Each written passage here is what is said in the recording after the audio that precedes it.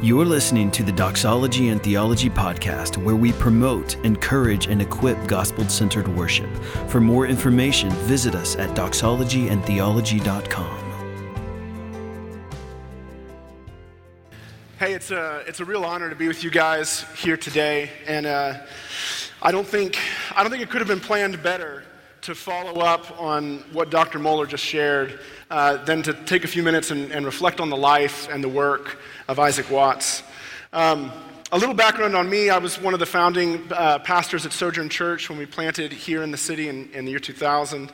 And oversaw Sojourn Music, and between the years of about 2000, I think it was probably about 2007 and 2010, we did this thing called the Isaac Watts Project, where we dug into the hymns of Isaac Watts, and we set many of them to new melodies. We reworked some of them. We wrote some songs inspired by them. And in the process, I really dug into the life of Watts and was incredibly moved by his story. He's well known for the songs that you're probably familiar with are, When I Survey the Wondrous Cross, or O God, Our Help in Ages Past, or Joy to the World.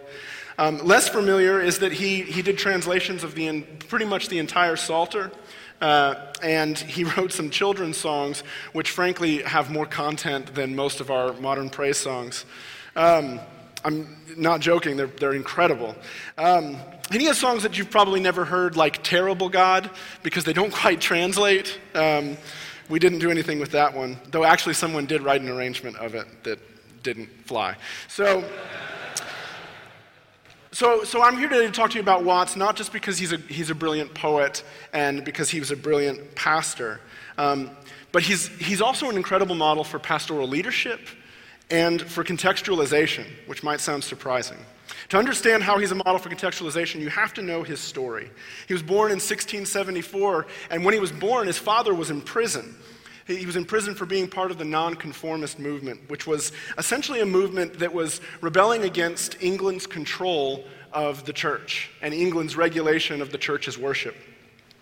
The nonconformists believed in the centrality of the scriptures. They believed in essentially sort of local church autonomy. They thought that pastors should be able to discerningly lead their own congregations in preaching and in prayer and in worship.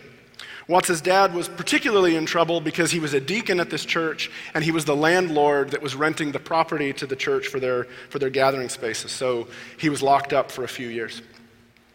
Watts himself grew up, he was in Southampton, grew up in Southampton, went to London, studied theology there, came back to Southampton, and when he returned home, he was attending church with his family in their local congregation. And at the time, these nonconformist churches and most of the English-speaking churches, they were singing these, what they call metric psalms, which are, they were, essentially a literal translation of the Psalms, and they were done in a metered poetry that was designed to be singable.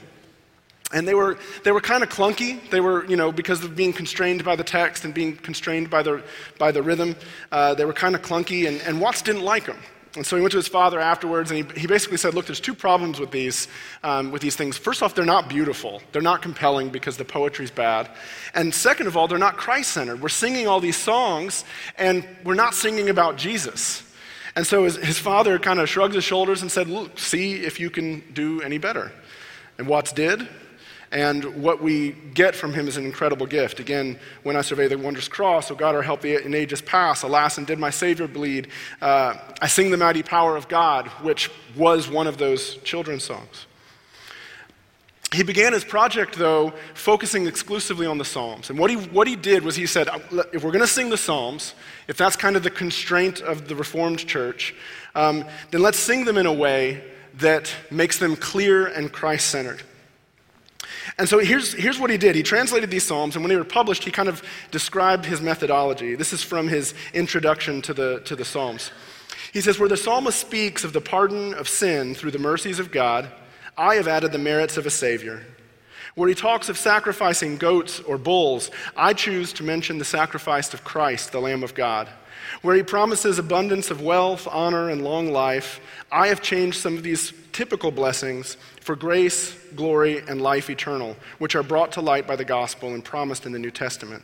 And I am fully satisfied that more honor is done to our blessed Savior by speaking his name, his graces, and his actions in his own language according to the brighter discoveries he has now made than by going back to the Old Testament language of types and figures. So just to clarify that, what he's done is, if you look at Watts's Psalms, any place where there's a mention of the king, or any place that there's a mention of the bloodline of David and all of this, he goes out of his way to tie it to Jesus, to make sure that we are singing the name of Jesus. And anywhere in the Psalms where it's talking about the enemies of Israel, and it's talking about physical enemies and physical threats, he translates those to talk about Satan, sin, and death, and the oppression that believers face in a fallen world. And all of this he does while translating these in poetry that's just astoundingly good and astoundingly clear. He wanted to give the Psalms to the church in such a way that when they read them and when they sang them, they saw the face of Jesus. And at the time when this was done, this was a scandal. This was a massive scandal, and it created a great deal of division in the English church, because he's messing with the Bible. This isn't a literal translation anymore. He's messing with things.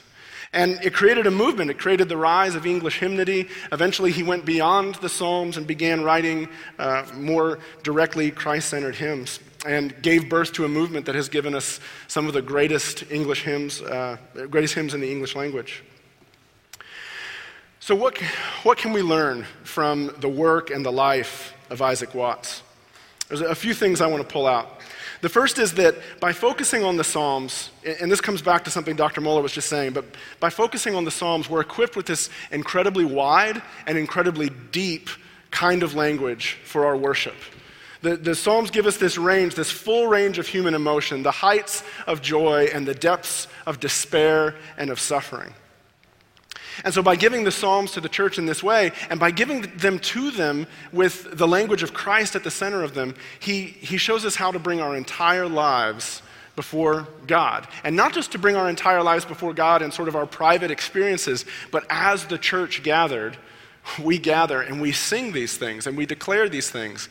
And when you gather with the church and you're suffering, and you sing a song that expresses that suffering, not only does it give you life and give you joy because you're opening your heart to God, but you have this incredible solidarity because you're doing it with brothers and sisters who are raising their voice with you, and who are praying that prayer with you, and who are seeking that hope with you.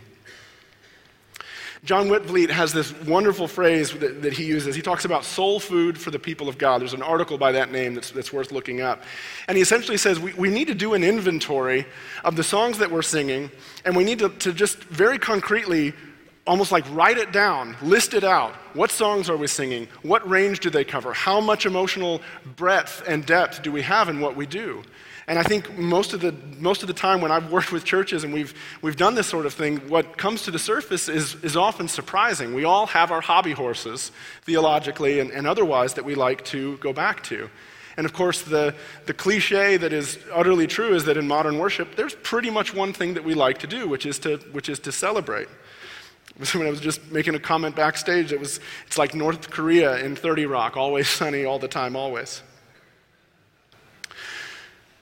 So Watts shows us a model for having wide and deep worship language. The second thing is that he gives us a model for contextualization that makes clear that when we're talking about how do we contextualize worship, this is about comprehension.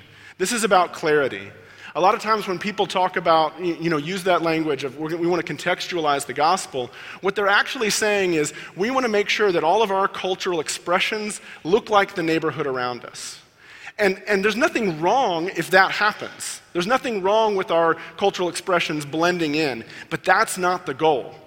The goal is to articulate timeless truth in a way that these people in this particular time and this particular place can understand what's coming out of our mouths. Tim Keller once said that the goal of contextualization is actually to make the offense of the gospel clear to the unbeliever. And what Watts did, for sure, is he made things clear, he made things compelling, he made things beautiful, but at no point did he water them down. In his translation of Psalm 22, he actually says, "All the nations of the earth shall worship or shall die." There's no pandering in that verse. At the same time, though, what's important to see is the courage that he had, the courage that it took to go against the tradition and to ruffle feathers and to say, I'm gonna pioneer into new territory here because the gospel isn't clear and people aren't hearing it and people aren't singing it. Another thing we see in Watts's work is that worship needs to be concerned with both beauty and with truth. And I think in any given context, in any given church, we tend to gravitate towards one or the other of us. There are truth people, and here at a conference named Doxology and Theology, this is clearly a truth people room. And then there are people on the other end of the spectrum who value beauty so much that they're willing to sacrifice truth for the sake of beauty. Watts's demonstration is that both matter and that both are worthy of our time and investment. At one end of the spectrum, beauty, creativity, inspiration. On the other end of the spectrum, truth and conviction. The problem is this, and this is the way we've got to begin to sort of reconcile this. Worship is an experience for whole persons. And whole people are heads and their hearts and their bodies. And so worship, when we come together, we bring our hearts, we bring our imaginations, we bring our emotions to the table. And we also bring our minds, and we bring our rationality, our reasonable capacity to the table. And so the problem is that if we think we've just got to get the truth right, if we can just get the truth to people, and we leave their affections unstirred, that part of their lives is still looking for a place to find that expression. People want their imaginations moved, and they need their imaginations moved. And the scriptures give us stories and poems and images throughout the text that move our imaginations and move our emotions. And so if we neglect that part of the human experience, if we don't speak to emotions, if we don't speak to imaginations, then the heart is still going to be looking for it. And there's plenty of places in this world that are reaching them at that level, at the level of affection. And of course, the problem with an emphasis on creativity at the expense of truth is that our options there get limited after a while, right? So imagine this. Imagine that you have, an unlimited budget, an unlimited set of resources to put on the laser light show and the virtual reality. And I saw there's a church using holograms on stage now. You've got the unlimited resources to do every sort of high production thing that you can do to get people excited and to get people amped. And you're raising up disciples in this church. And then one day, somebody who's been raised up in this church and is like every Sunday is gung-ho, sitting on the front row, this thing really speaks to them, they get transferred to a secular global city where there's not a Bible-believing church, or if there is, it's 12 people gathering in an apartment. Now, how have you as a pastor and as a ministry equipped them for that experience? Where all the lights, Bart Simpson's great quote about contemporary worship, where the lights, smoke, and Tybo are gone. And it's just them in a community of people with the Bible. And so the fact is that both of these things matter, and both of these things can be good, and both of these things can be formative. But if we sacrifice one for the sake of the other, then we leave incomplete Christians, and we send incomplete Christians out into the world, whether we're sending them into secular cities or we send them to the countryside where the resources just simply aren't the same. So Watts' example is compelling to me because he gives us breadth and he gives us depth. He strives for contextualization that makes the gospel clear both in its bad news and in its good news. And because he was concerned with both beauty and with truth. And at the heart of all three of these things is this reality that worship leading, as pastors, as church musicians, worship leading is a pastoral task. And what we do when we gather takes us up to the brink of life and death. There's a story, some of you may have heard me tell this story before. I tell it too much, but it's really important to me. There was this day where I was leading worship at Sojourn, and I remember looking out, and on about the third row, there was this amazing collection of people, these three people sitting just a few seats away from each other. On the aisle was a girl who had a baby just a few months before, 3 or 4 months before. And, within a few weeks of this particular Sunday, she'd been diagnosed with a stage 4 cancer. She was in bad shape. A few seats away from her was a good friend of my wife and I's who's a surgeon. She's this brilliant surgeon, the youngest endowed chair of a surgical department in the country, lauded, brilliant. And that week she'd lost a couple of patients on the table. And we'd had her and her husband over and just kind of processed that and wept with them and felt that burden. And then a few seats away from her is another woman who'd been baptized a few weeks prior to this. She's about 40 years old. And prior to coming to our church, she'd spent 20-something years in the sex industry here in the city. And so you have these three people in these deep moments of, suffering and crisis throughout their lives. And they're sitting there on a Sunday morning, and they've gathered with us to worship. And as I saw them, I thought of this quote that John Whitbread said, where he said, the goal of our practice as worship leaders and pastors is to prepare people for their encounter with death. And the work of Isaac Watts, I think, is a brilliant example of that. It's unflinching in the face of suffering and darkness. And it gives that aspect of life, that tragic side of life to people, but it gives it to them in a way that points them to their hope that extends beyond death. And that's the goal of worship. The goal of worship is to give people a clear gospel, a compelling gospel, and a gospel that's our only comfort in a fallen world. So I think about those three faces, and I think when we gather, how am I prepared to give them language for their experience when they come to church with us? I think that's all of our goals. Thanks. Let's pray together.